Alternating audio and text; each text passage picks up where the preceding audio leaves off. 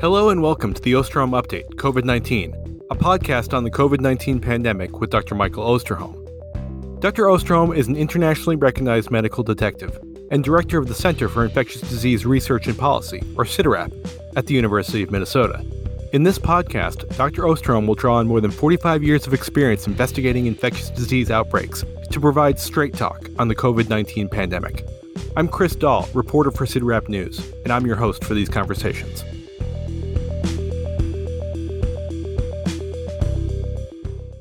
Welcome back, everyone, to another episode of the Ostrom Update podcast. At a 4th of July celebration held this past weekend on the White House grounds, President Joe Biden told a gathering of more than 1,000 people to think about how far the nation has come over the past year. While the virus hasn't been vanquished, the president said, we know this: it no longer controls our lives. It no longer paralyzes our nation. And it's within our power to make sure it never does again. The president does have cause for optimism. COVID-19 cases and deaths remain at all-time lows nationwide.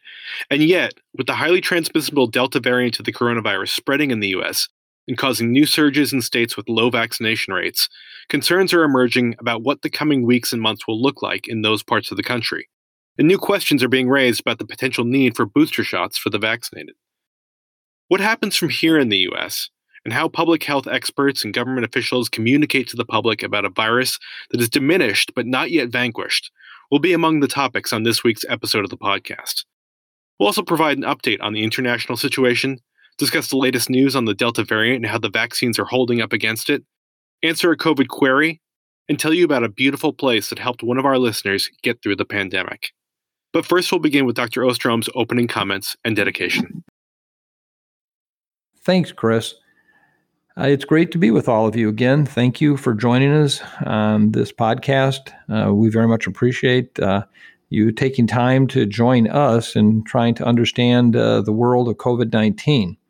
I hope that all of you are having an enjoyable summer for those in the Northern Hemisphere. And for those in the Southern Hemisphere, we recognize that your summer is getting closer. Today is going to be, I think, one of the most challenging podcasts we've put together. I know I've said that in the past, but I think you'll understand as we go through the information we're going to cover today that the unknown makes predictions about the future very difficult. And if there was ever a time for a dose of super humility, it's going to be on this podcast today in terms of trying to understand where we're at and where we're going. Today's dedication for the podcast reflects the importance of the single most critical tool we have in responding to this pandemic. It's called vaccine. You know it well. And we're going to talk a lot about vaccines today. This podcast is dedicated to those who are on the front lines, making every effort they can to get additional people vaccinated day after day after day. Sometimes very challenging because those who refuse to get vaccinated respond in unfortunate ways.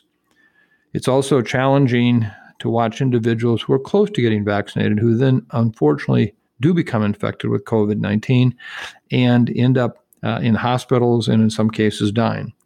So today, this dedication is for all the frontline vaccine workers, wherever you are, whatever position you're in, whatever you're doing to get people vaccinated, we dedicate this podcast to you.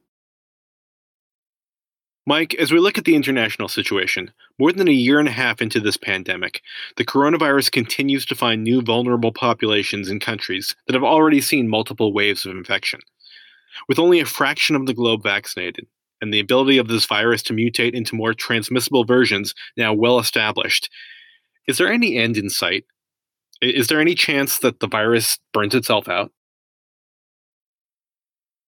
As I noted in the opening, this podcast is going to be filled with humility because, in fact, I think that the more I study and understand what's unfolding with this pandemic, the more I question what the future might look like and why.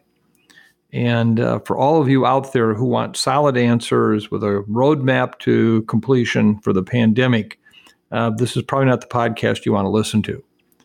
For those of you that are struggling, like so many of us, to try to understand each week, each month, what the pandemic means, what it will mean for us here in the United States, for the rest of the world, stay tuned. This is your podcast. Let me just start out by really going over points that we've covered many times in this podcast. When we were into this pandemic in those first 12 months or so, we really didn't fully understand or appreciate the importance of variants with a coronavirus infection. Remember, early on, we thought that that was kind of like describing yellow cars, red cars, green cars, and blue cars, but they're all the same car. These genetically changed viruses through mutation processes really were not involved in functional aspects of the disease. Didn't make it more infectious, didn't mean that they caused more severe illness, and it surely wasn't about evading the immune protection that might have come from vaccines or from previous natural infection.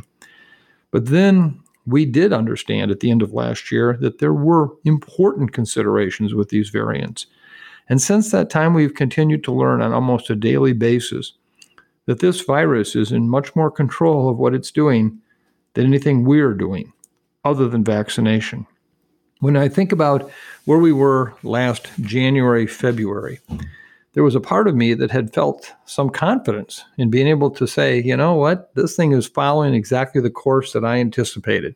Because as some of you know, last summer I made the case that there would be summer activity, substantial activity there was in the Southern Hemisphere.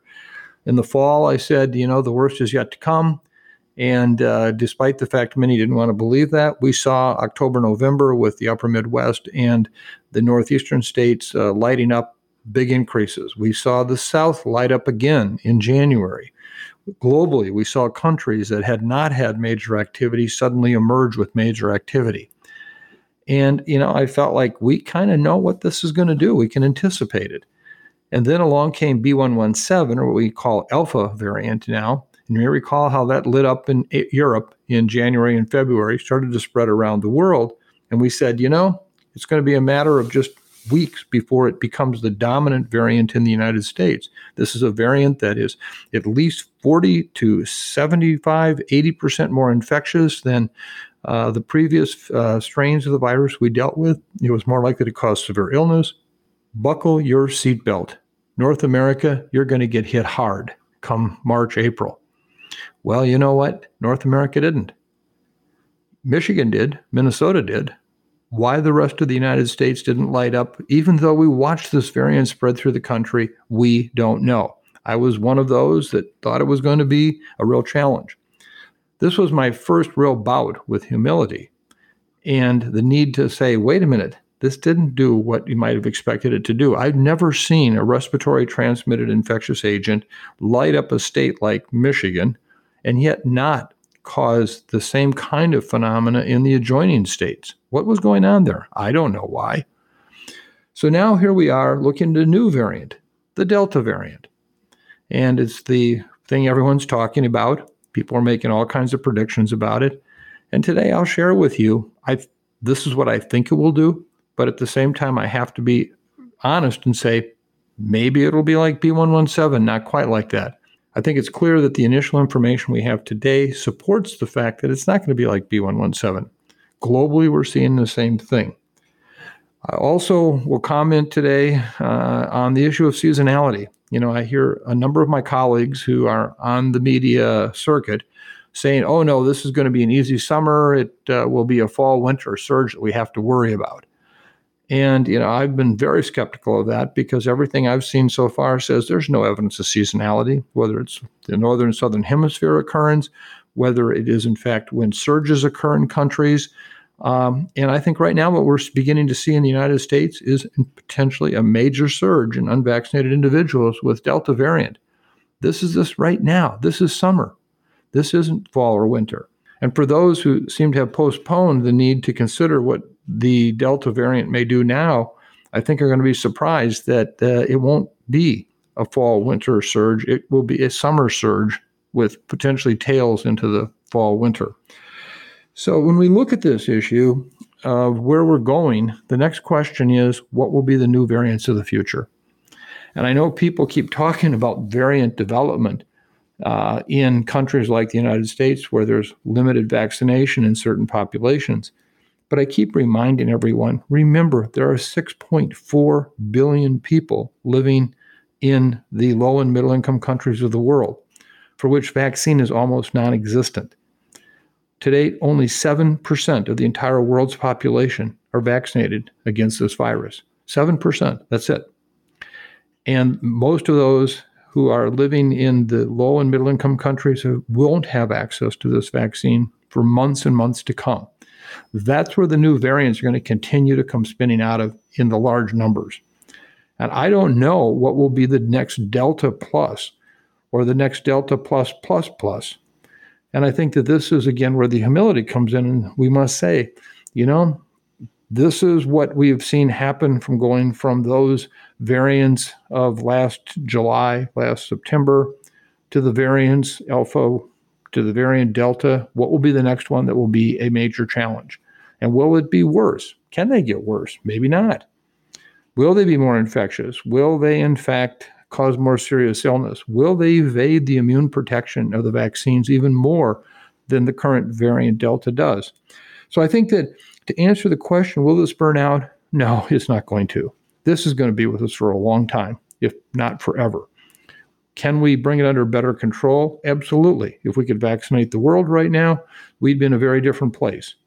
Are we doing enough to get the world vaccinated? Absolutely not. At this point, we're taking a garden hose to a forest fire. And it's really important to understand that we have to realize that taking care of the entire world with this virus is going to be everything about taking care of any place in the world, including the United States. So let me just leave it by saying we are not going to run out of reasons to do this podcast for a long, long time to come. People may get tired of it and not want to listen to it, but we'll have reasons to do it. And those reasons come back to one simple thing. It's our fathers and our mothers, our grandparents, our siblings, our kids, our nieces and nephews, our colleagues. All of these people who are unvaccinated are at risk of becoming infected with this virus. And I've said many times, and I will continue to say it, this highly infectious virus transmitted by the respiratory route doesn't care if you think that you can basically wait out the clock and be at the end of the pandemic okay, but not having been vaccinated. This virus will find you. It will find you. And you will wish you had been vaccinated at some point.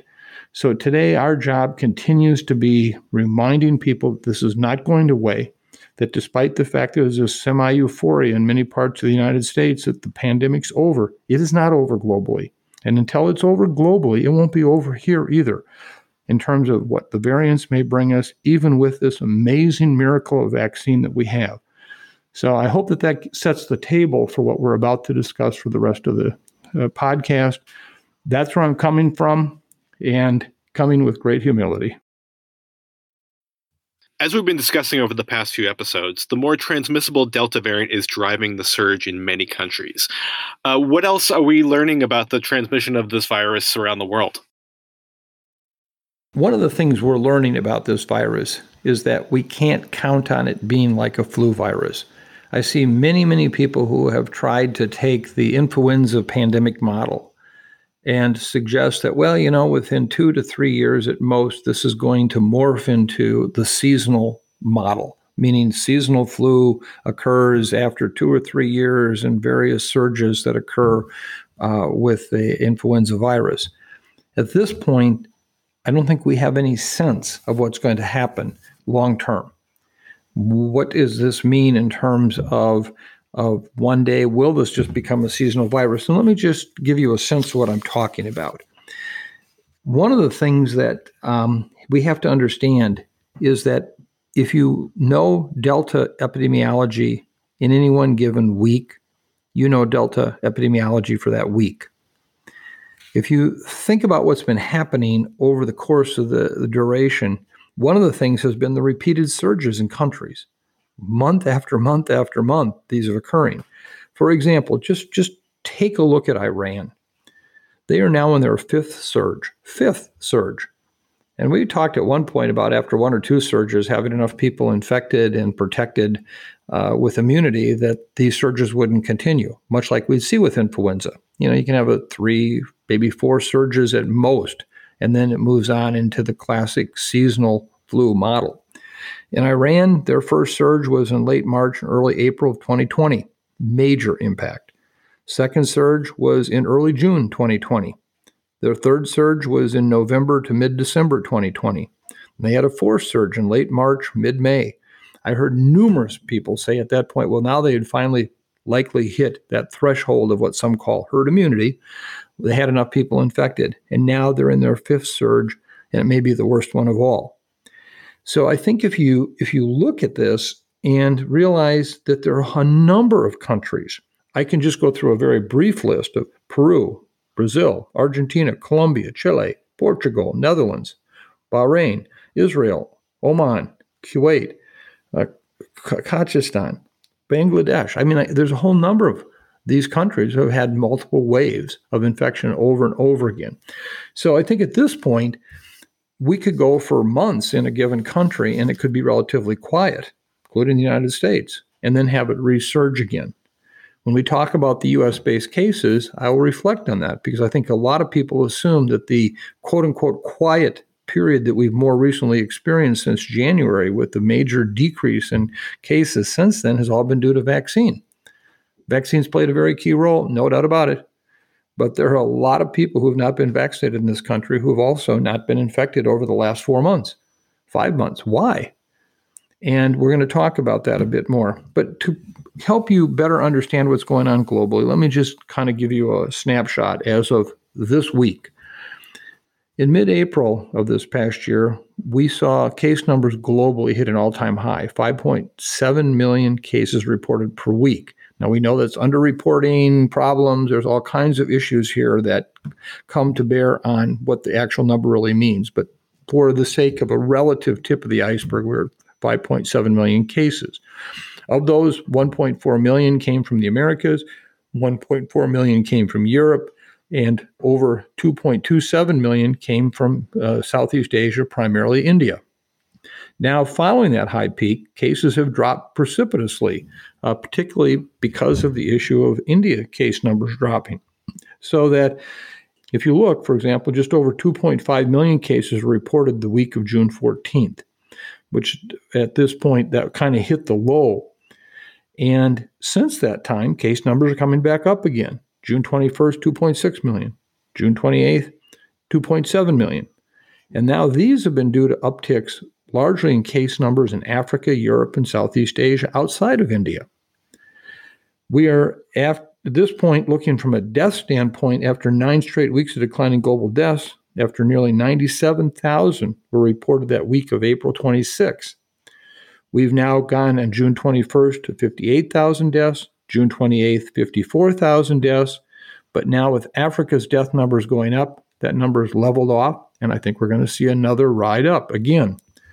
And so when we look at what's happening, we now have to understand that this is kind of like a classic whack-a-mole approach to understanding the transmission in these countries. For example, if you look, the United States right now has had a 14% decline in new cases in the past week. South America, 19% decline. Central and South Asia, 2% decline. On the other hand, Europe, particularly certain Eastern countries and Russia, have had a 36% increase.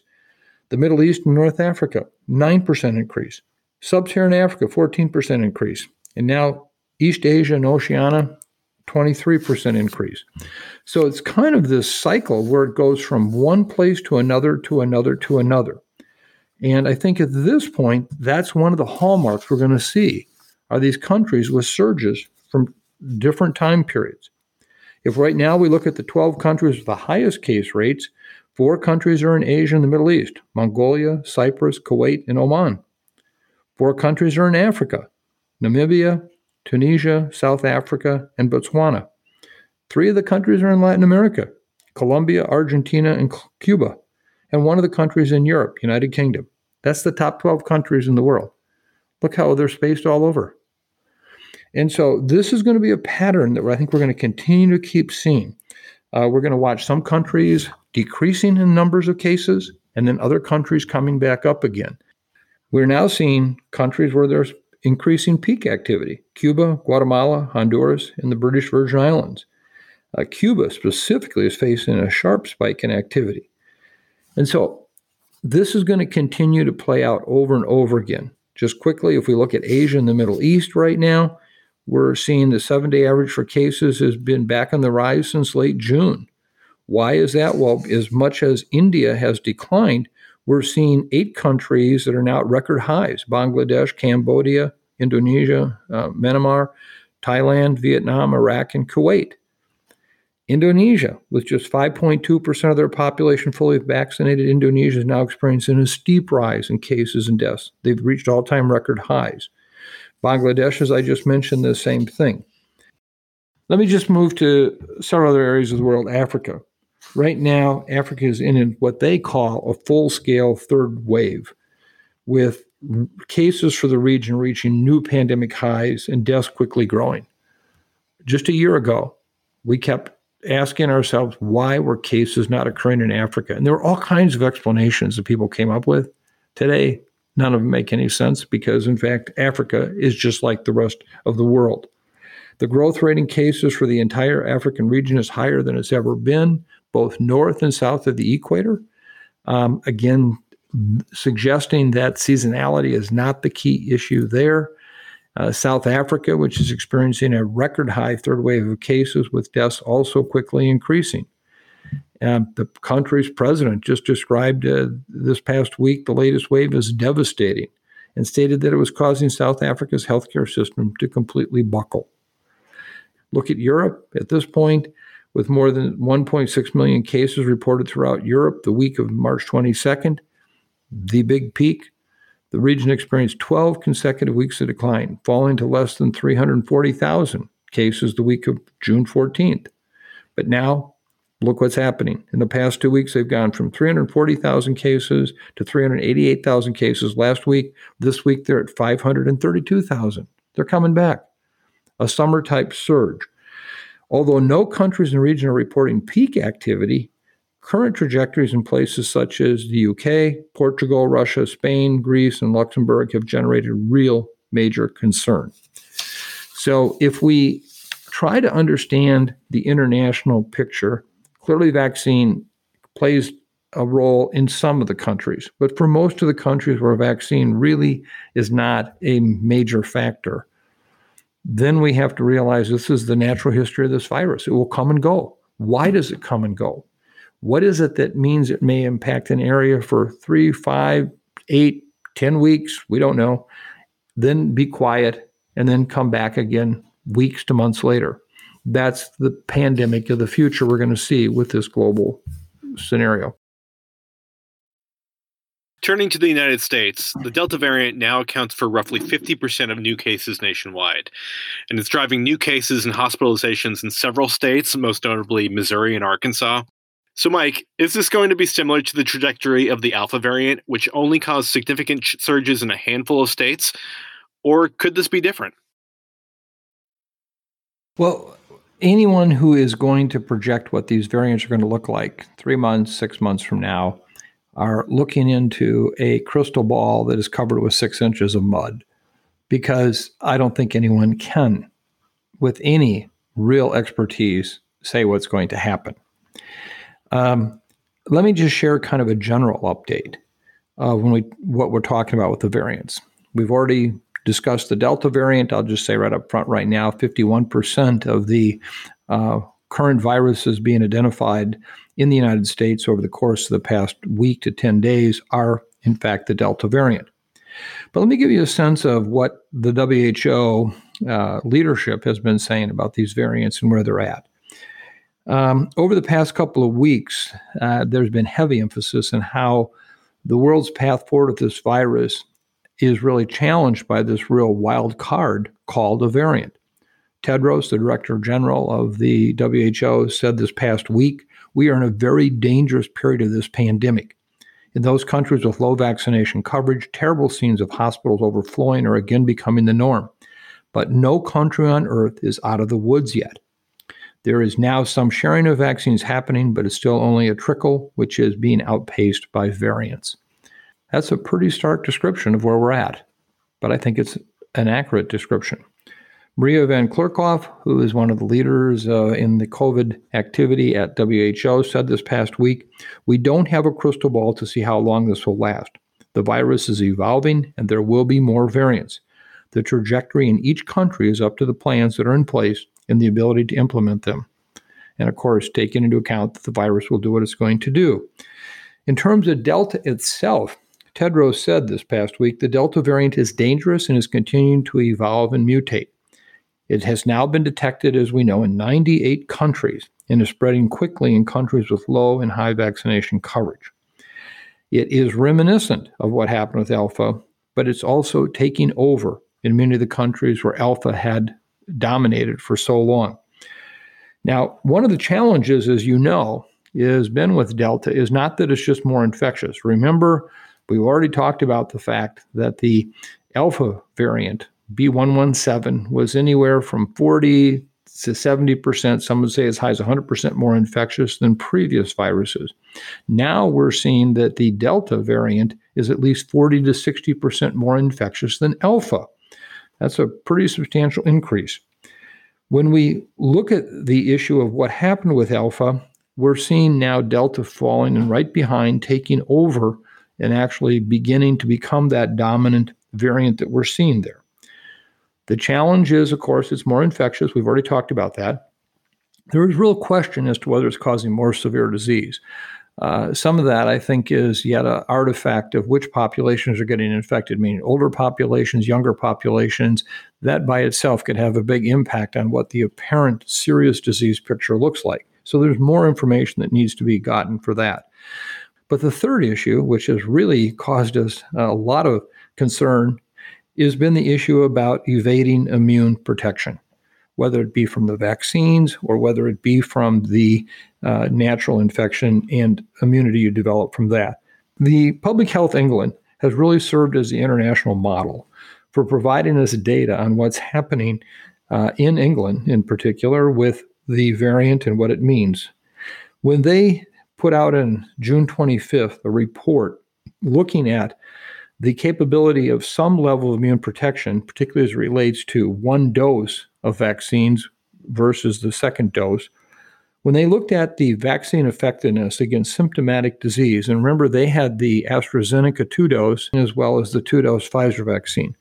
When they looked at vaccine effectiveness against the Alpha variant, at one dose, it was 49% against symptomatic disease. It was 89% with 2 doses against symptomatic disease. When you looked at Delta, it was one dose was 35% compared to 49% with Alpha, and it was only 79% with 2 doses compared to the 89% for Alpha. So it was clearly a reduction. If they looked at vaccine effectiveness against hospitalization, the same issue. For Alpha, one dose was 78%. For Delta, one dose was 80%, both showing, I would call that remarkably good protection against hospitalization. But with 2 doses, they both demonstrated high protection, 93% for 2 doses against the Alpha variant, 96% against the Delta variant with 2 doses. So I think one of the messages we're getting here is, in fact, that these variants may actually cause breakthrough infections of actual disease, but it's a much less severe disease. It's much less likely to cause hospitalization and much less likely to cause death.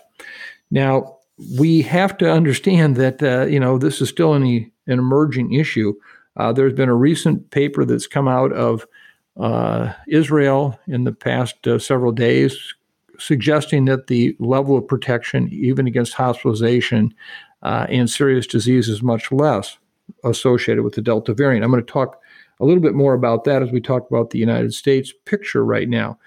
I think it's fair to say that the protection we're getting with 2-dose mRNA vaccines and the 2-dose AstraZeneca is really a remarkable level of protection against hospitalization and serious illness. Now, I'll come back to the more in a moment and talk about the J&J single-dose vaccine. At this point, I just also want to add that the other variants that are out there's a thing called Delta Plus, AY1. This is the sublineage of Delta that contains additional mutations. If we look at Epsilon, which is the variant that originally was the B1427, B.1.79 or the California variant. If we look at Lambda, a new variant that's been identified in South America, all of these are really functioning in a very similar way, and we don't know if any of these are going to become important in terms of the occurrence of cases, or whether the Delta variant will continue to be the dominant one, or what the next one will be. At this point, the take-home message is vaccine, vaccine, vaccine is still working against severe disease and hospitalizations, and we have to do whatever we can to get people vaccinated, and that's going to be our best weapon against the Delta virus. Let me just spend a couple of moments talking about what is happening in the United States right now with regard to the incidence of disease and where we see things going. Let me repeat a point I made earlier, that for those who have said, don't worry, the summer is not going to be a problem, it's going to be a surge in the fall and winter, I'd be very, very, very cautious about assuming that that's the case. What activity we're beginning to see right now suggests that, in fact, unlike B.1.17 or Alpha, which did not spread throughout the United States and cause serious disease in multiple states, every indication is right now that Delta is beginning to do that. Well, why is that? Well, if you look at where we're at with vaccinations right now, if you take all comers, everyone, all ages, only 55% of the population have at least one dose, 47% fully vaccinated. Now, we realize that includes kids under age 12, which are not eligible for vaccine yet, but nonetheless, they are part of the pool. They can become infected, they can become seriously ill, and they can transmit the virus. If we look at those 18 and up, 67% in this country have had at least one dose, 58% are fully vaccinated. That fully vaccinated is not a reassuring number. Remember also, I pointed out earlier that even with one dose, the challenge we have with these variants in terms of, while they may reduce serious illness and hospitalizations, they still may cause infection. If we look at the group 65 years of age and up, the group clearly at highest risk for serious outcomes, 88% have one or more doses, which is great news, and 79% are fully vaccinated. Almost a fourth of all the persons 65 years of age and older are not yet fully vaccinated. And so we still have work to do there in terms of the potential incidence of serious illness. Now, if we look at our cases, what's happening, just as I pointed out before, we have these peaks and troughs of cases, and things can turn on a dime in terms of what appears to be a decreasing problem. If we look at cases as of July 7th right now, we have a 7-day average of about 12,914 cases. Today, however, we were reporting over 23,000 cases. Over the last 14 days, there has been a 14% increase in cases. If we look at the actual number of tests being done, that has dropped over 12% over the last 14 days, and I suspect you're going to see that changing relatively soon, given the increasing number of cases. If we look at hospitalizations, which are a classic lagging indicator, meaning they only go up 7 to 14 days after cases go up, right now we have 16,991 hospitalizations on average over the last 7 days per day. That's a 2% decrease over the last 14 days.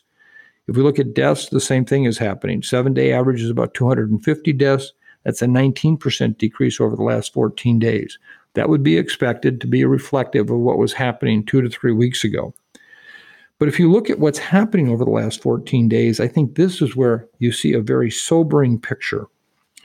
31 states, including the District of Columbia, have reported increases in cases, of which 21 states, including the District of Columbia, have reported increases of greater than 20% in the number of cases. This is clearly a very different picture than we've seen since late January. 21 states have reported increases in hospitalizations.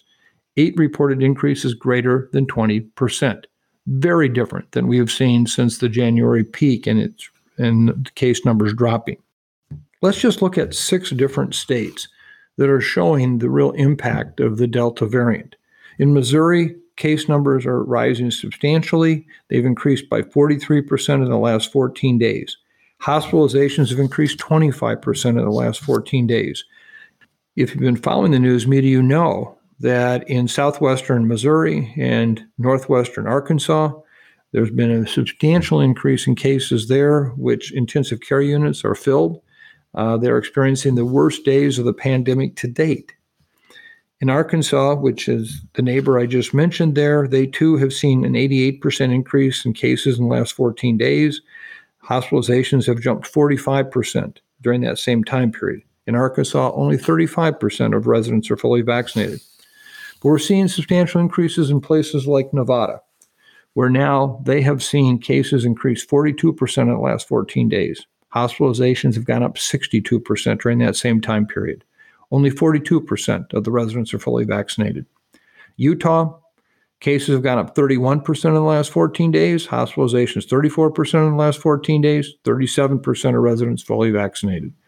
Louisiana, 85% increase in the last 14 days. Hospitalizations up 8% during that same time period. Only 35% of the residents fully vaccinated. Just two more to cover here. If you look at Wyoming, there they've had an 11% increase in the last 14 days in cases. Hospitalizations have gone up 12% during that same time period. Only 35% of residents fully vaccinated. And let me just conclude with Florida, where we actually have artificially low case numbers due to the way that they've now embarked upon their reporting. We do know, however, while case numbers may not be accurate in that state, hospitalizations have gone up 17% in the last 14 days. Only 46% of residents are fully vaccinated. And at this point, Delta has become the dominant variant in the United States. Missouri is greater than 90% Delta, Arkansas 80%, Nevada 80%, Utah 70%, Louisiana 60%, Wyoming 60%, and Florida is now at 46%. So you can see that these case increases are following where the Delta variant is actually emerging. Now, to put this into a little bit of additional perspective, what we're seeing really is an urban-suburban community split. And what I mean by that is if you look at the rate of new daily cases, they've fallen to below 3 per 100,000 residents in large cities like Atlanta, Boston, Chicago, Detroit, Houston, Minneapolis, New York, Philadelphia, San Francisco, and Washington, D.C. As a point of comparison, the national rate of new daily cases peaked last winter in those same areas of over 75 per 100,000. They're now at basically below 3 per 100,000. You'd say if you're in those locations, the pandemic's over. However, but in less populated areas, but nonetheless very diverse throughout the country, areas that tend to be more politically conservative and skeptical of vaccines, the virus is now surging, largely from the Delta variant. The states with the worst outbreaks, what I just mentioned, Arkansas and Missouri, each with more than 16 new daily cases per 100,000, followed by Florida at 10, Nevada 10, Wyoming 9, and Utah 8 per 100,000 cases. So that what we're seeing here is really this relationship to the under-vaccination now becoming the greatest single predictor of looking at what's happening with cases. To add one last piece to this, I just want to add what I think is really a remarkable number that should hopefully give all of us reason to believe that the vaccines are our answer.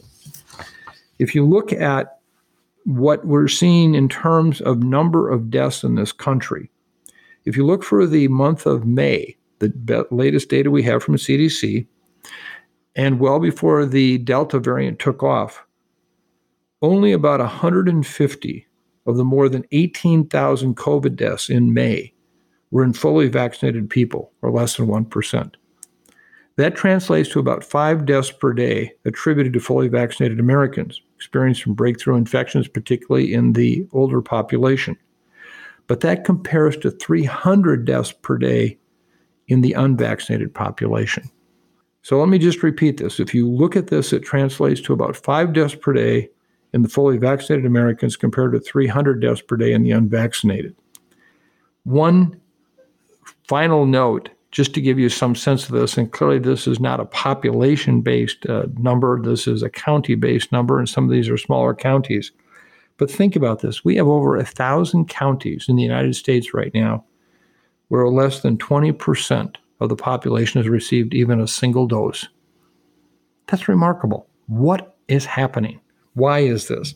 And I just want to remind everyone that this virus will not discriminate. It will find all of you. If you are not vaccinated, this virus will find you and it will have you. And you can't run out the clock on this. So I urge people to do that and do it now. Please do not be swayed into some kind of complacency because people keep talking about the fall-winter surge.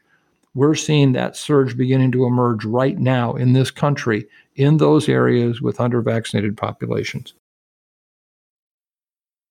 So, Mike, you've laid out the dangers that the Delta variant in particular poses to the unvaccinated. But I think that there are many listeners out there who, while fully vaccinated, are still concerned about the Delta variant and how much protection they have against it, and are wondering about whether booster shots may be needed, especially those people who received the Johnson & Johnson single-dose vaccine. What can you tell our listeners at this point about the potential need for boosters? I've surely covered for you how both the mRNA vaccines and at least the AstraZeneca as a adeno vaccine platform work, and how important they are to get those. We are all struggling with what does a one-dose J&J vaccine mean when we talk about one-dose data or two-dose data. And this has been a real struggle for me personally. I'll just tell you up front. I have surveyed 21 of my colleagues who I have great respect for. These are the people that I would go to if I were trying to get the kind of advice that I'd want for one of my family members who are ill. And of those individuals, all of them but one said, I would definitely recommend to individuals to get a booster dose of an mRNA vaccine if I had one dose J&J. One individual said, I would only recommend to high-risk individuals for severe disease, people who are immune deficient, immune compromised, that they would do that. And I have felt really uncomfortable in the regards of having kind of what might be considered by some as this inside professional information. And while it has been discussed in the media, you haven't seen many people coming out just saying, do it. And I think that's not fair. We should have this as a public discussion. But it calls the question as to why don't we have more data on J&J? Well, I already mentioned before, only about 12 million doses of one-dose J&J vaccine have been administered in this country, which is just a small percentage of all vaccine doses. So we haven't had that much experience yet with it. The Brits did not, in fact, use J&J, so they could not factor that into their analyses.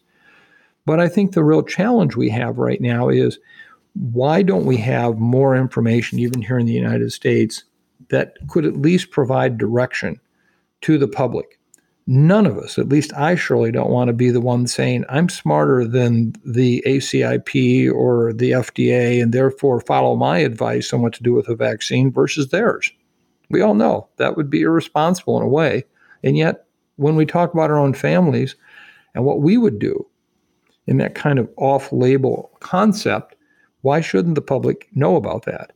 Now, there was a study that came out this past week that suggested, based on 8 patients and following up on their immune response as J&J recipients, in terms of in the laboratory, would their immune response, their antibody levels, their T-cell activity, would it protect against a serious illness, hospitalization, or likely even fully protecting you against clinical infection? And the data suggested that one-dose J&J would do that.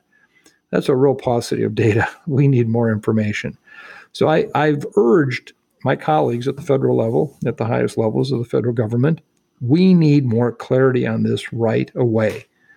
And, I very much support the fact that my one colleague who said, I would recommend this to anyone who's immune compromised, who immune deficiency that may not respond well to one dose, as we've seen even with the mRNA vaccines. In some cases, 3-dose approach may be the right approach for those who have this underlying condition. I would say to you, if you are one of those individuals and you have received one dose J&J, get an additional dose of mRNA vaccine. I know, I'm not a clinician. I'm an epidemiologist. I surely am not the FDA or the ACIP, but I'm trying to reflect what has been my experience with the people I most respect and admire in this business. And that's what they're telling their private family members, colleagues, friends, etc. So I hope in the end we find that that's not the case. I do have concerns about the J&J vaccine data. We know from it's the work that was done with the beta variant and how that actually was a situation where the vaccine only provided at best moderate protection against clinical disease, that it would somehow after one dose provide high level protection against Delta, or even for that matter, really good protection against serious illness or hospitalizations. So this is one we have to resolve quickly. It's one that we don't have the answer to at this point, other than to say, rather be safe than sorry. Now, some people are going to have a hard time getting a second dose of any vaccine if they've had J&J. I've already had many friends who have said they've been turned down because their insurance company keeps track of who's gotten vaccinated, and they go to a pharmacy or to a doctor's office and they're denied access to a second vaccine. This is really, I think, unacceptable at this point. We need to get this figured out as quickly as possible. So I implore my colleagues at the federal level, please bring as much information to the table and clarity as you can, even with incomplete information. So, Mike, this brings me to something I mentioned in the introduction: how public health experts, doctors, and government officials communicate about where we go from here. So on the one hand, we're getting the message that the worst of the pandemic is in the past, but many people still have questions about vaccines efficacy in the face of the variants, about the need for booster shots, and about whether we should still be wearing masks in certain situations. And answers seem to be all over the place. So do we need a new focus on what the message should be about living with this virus? Well, as I have said on repeated occasions on this podcast, we have had to go through the painful months and months of learning how to die with this virus and what that means to us. And we are now in a period where it is important that we emphasize, how do we live with this virus? What does that mean? The masking issue is a good example. What does it mean in terms of trying to get people vaccinated? Can we feel safe going back into public spaces where a substantial number of people will not be vaccinated and not wearing any kind of respiratory protection? And I think at this point, the challenge we have is coming through with clear and compelling information about what we know and don't know. I think we need to take a page from our colleagues at Public Health England, who have put out a series of publications based on the data that they have generated with cases, the epidemiology of the vaccine effectiveness, all the issues that they've done there, and they've put them out in such a timely manner. And they've combined that with their professional advice as to what it means or doesn't mean in terms of the data. We've not done a good job with that. I have nothing but the highest compliments for the vast majority of work that this administration has done to get vaccines out. I've said multiple times, it's totally an apolitical comment, but we are very fortunate to have a vaccinator in chief. President Biden has done everything that you could ever hope for of someone being a public spokesperson and continuing to keep that message front and center. I have nothing but the highest respect for him. But that's not a political statement. That's just based on the reality of what he's done. But where I really have concerns right now is this lack of clarity, like the J&J vaccine, like the issue of masking, because every time one of these debates ends up in the public media, we just lose credibility. We lose credibility as public health. And we need to be anticipating these. We need to be thinking about what are the next 10 questions that are likely to emerge in the next 1 month that we could get on now, that we could actually begin to address, so we have something to tell people and we have some way of building a consensus among our public health colleagues. What does this mean? Does it help to have one of the major counties in this country say everybody needs to wear a mask, and then the CDC director say, no, you don't. And then, the leading NIH expert saying, well, he wears one in a public setting. So we have to avoid that. And it's understandable why it occurs, because there is incomplete information. It's not like somehow, I have all the answers either. But we should be anticipating these questions. We should be. The idea of what this summer might look like. Well, right now, here's an example. We are beginning to see a whole series of major outbreaks occur with summer camps. It's remarkable, just in the last 10 days. Are we on top of that? What does that message mean for so many of our kids that are going to summer camps? I don't want to wait until we have the 13th outbreak of which several people die that makes the front page of all the major media venues in the United States, and then we have to address it. So I have had these discussions at a very private level with, again, my colleagues at the highest level of government. We need to do a better job, and we're not. I can't tell you how many people today call me, email me, and say, I have this kind of underlying immune deficiency. What should I do? I go to my doctor and they don't know what to do either. For us to send people to their general practitioner to get this kind of advice is absolutely wrong if we're not giving them that advice themselves, meaning if we're not providing them the background, all we've done is deferred a difficult question to somebody who is less prepared to answer it than the people who deal with it every day. And that's wrong. So I think, we are leaving a lot of our frontline clinicians really at the mercy of what they're getting out of their local newspapers or national newspapers. And so we need to have a whole new focus on communication and how we deal with it. And so I'm hopeful that we can do a better job. Health England has surely, I think, given us a way to look at that. So let me just conclude by saying we must do a much better job. We owe it to the public. We owe it to our medical community. We owe it to public health leaders. What are those substantive key issues that we must provide advice on, even if we don't have all the information? And how are we going to get that information if we haven't to date? So I'm sorry we haven't done a better job. I don't think we have. And I think that today that should be one of the highest priorities of this country, is to help clarify how do we message about this pandemic and what does that mean? So now to our COVID queries segment. This is where we try to answer questions about the decisions that you, our listeners, are trying to make, the situations you're trying to navigate, and the risks you're assessing on a daily basis in this post-vaccination COVID world. Our COVID query this week is from Conference Skeptic, who wrote, Hi, Dr. Ostrom and CIDRAP team. I'd love to get your perspective on attending a large medical industry conference in Boston at the end of July. In the before times, this annual conference was attended by more than 10,000 physicians and industry professionals from around the world.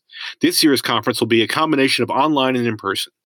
Although in-person attendance will be much lower this year, maybe closer to 3,000 to 5,000, they already have people registered from dozens of countries. There's no vaccination requirement for attendees and no mask mandate on site, either by the Commonwealth of Massachusetts or by conference organizers. Meeting attendees will be in convention center rooms listening to presentations and visiting industry booths in the exhibit hall. Do you think attending is relatively safe for someone who's fully vaccinated with no particular risk factors? Or do the Delta variant, the potential for other as yet unknown variants, and lack of data around vaccine effectiveness with the newest variants warrant sitting this one out? Another point of consideration. I'm going to be up north on a family vacation in the following week with my 81-year-old mother, who was fully vaccinated in March. So, Mike, what would you tell Conference Skeptic? This is one of those issues that it's not about the data. We all want to have some number that we can internalize and then make a quote-unquote scientific decision. This is about how comfortable do you feel? With 38,000 individuals dying each year on our highways in the United States, how many of us do not get into a car for that reason? It's what we're comfortable with. It's what we believe that's just part of our everyday life. I have to say, as someone who's over age 65, who has been vaccinated with mRNA vaccines, both doses, I don't know if I'd feel comfortable being in a setting like that, where the likelihood of someone being infected in that room without knowledge of who's been vaccinated and who's not is real, particularly with individuals coming from around the world. And so I understand where some would say, what do you mean? Come on, that risk is very low. What's the chances of that happening? I'll say, well, what's the level of vaccination in that group? You'd hope, because of the type of meeting it is, most people would be vaccinated. Are they coming from a part of the world they can get access to vaccine? Likely, if they're in the medical community as such. But I think that this is what we really haven't addressed yet, is how do we process and work through this type of risk analysis? So personally, I wouldn't go to a meeting like that just because I'm not comfortable yet in that setting, and I can't explain exactly why or why not, any more than I can explain to you why I'm absolutely comfortable getting in my car every day and driving somewhere, particularly in even bad traffic in inner city areas. So I think, to me, I'm unfortunately not going to give you a comfortable answer. But if you're someone with both doses of vaccine, no underlying health conditions, I've already shared with you the percentage of those who are dying who are actually fully vaccinated, very, very, very low, then you may come to that conclusion, this is fine. I feel comfortable in there. Or you may come to the conclusion, I'm not ready yet. And both of those are the right answer. Both of those are. And I think that's the important thing. Feel right about yourself. And then you'll do the right thing. Oh, and so thank you for your question also with regard to the family vacation the following week that includes your 81-year-old mother. Two things I guess I would add here is that, one, it sounds as if there's other people going to be on the vacation with you. And the most important thing for your mother is to surround her with vaccinated, protected people. So I hope that the family makes that a priority. The second thing is, while your risk is extremely, extremely low of going to the conference in Boston and getting infected there as someone who has had both doses of vaccine with no underlying immune deficiencies, but the point being is that you would be yourself infectious likely a week later if you should have a breakthrough infection, which then means that you would potentially be in a place to infect your mother. We're still working on getting more data on how often breakthrough infections mean that people are actually infectious themselves. It likely is less than that of if you've never been vaccinated, but that still is an open question.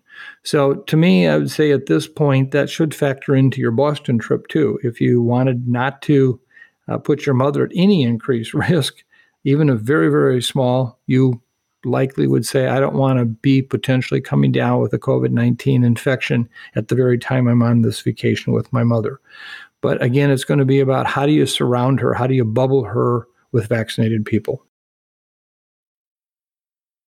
And to our listeners, please keep those questions coming. You can email us at ostromupdate@umn.edu. So, Mike, in our last episode, you asked our listeners to send us a few words or paragraphs about a beautiful or special place that has meaning to them. And we're going to close out this episode of the podcast with an email from a listener in Michigan. What's this week's beautiful place, Mike? First of all, I want to thank all of you who submitted finding beauty in our world and sharing that with us. They were really very touching. And I think as an audience, you will all appreciate the kind of visual image and the warm heart feeling that these can give. This one comes from Carol. And Carol wrote, "Fortunately, I have no stories of heartbreaking loss during this pandemic. My husband and I are mostly retired and hunkered down for the duration. Our daughter was in Canada, unreachable, and the best gift we could give her was peace of mind that we were doing all we could to remain healthy and uninfected. Marquette, Michigan is on Lake Superior. There is a gorgeous mile-long bike path that hugs the shoreline. We made it our resolve to walk it twice a day, as much for getting out of the house to exercise as for simply filling the long days. Each day we eagerly took note of the new wildflowers appearing, the choke cherries ripening, the pollinators arriving.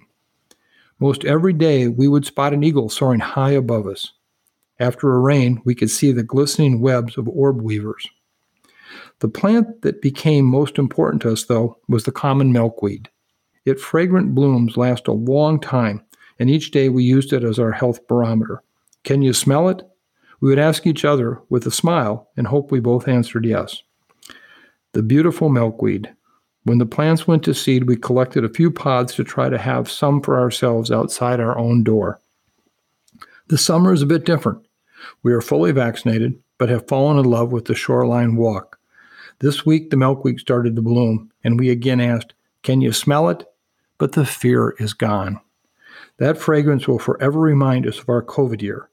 And we are so grateful for the science that brought us this life-saving vaccine, but also grateful for the opportunity to stop and smell the milkweed. Sincerely, Carol from Marquette, Michigan. Carol, thank you for that very thoughtful image and wonderful message. It is something we all need right now. So it's a special gift to us, to all the listeners, and please, as Chris noted, please send us more of these. We will get them on the air the best we can. And let me just leave you all this week with kind of that final word of saying, I'm sorry I couldn't give you more direction, more specific information on what this pandemic is going to do. I have such respect for this virus. It's a foe. It is a real foe. And it is one that is ruthless. It is one that we still can have an upper hand advantage if we're vaccinated. But it's one that if we decide not to do that, doesn't care what our political, religious, or other beliefs were why we didn't get vaccinated. It's one that still may prey upon those who are immune compromised or immune deficient, not through any fault of their own. We need to do what we can to get you better and more specific information how we can protect you. So I leave you today with the hope that over the course of the next weeks, we do convince more and more people to get vaccinated, and that we as a world do everything we can to get vaccine to those low and middle income countries. We need about 10 Manhattan projects to make vaccine, and we need 1,000 Marshall plans to get it into everyone's arm around the world. If we could do that, then we could end these podcasts. We could put this into the history books and call it done and over. But until we do that, we can't. And I just come back and remind us all something that I think most of the people on this podcast do not need to remind you of, but it's still something that is at least useful in terms of bringing us back to reality, is that all of these cases, all of these deaths that I talked about today are our mothers and our fathers, our brothers and our sisters, our children, our aunts and our uncles, our colleagues, people we admired, and people we care about. That's why we have to get people vaccinated. So thank you for spending your time with us. We appreciate it. And keep the cards and letters coming in. We do read them all. I promise you we do. So thank you very much, and look forward to talking to you in 2 weeks. Thank you.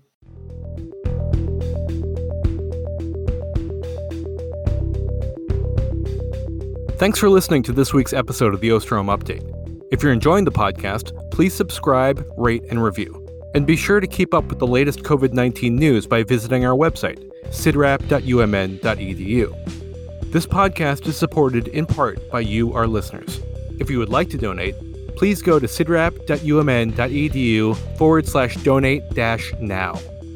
The Ostrom Update is produced by Maya Peters, Corey Anderson, and Angela Ulrich.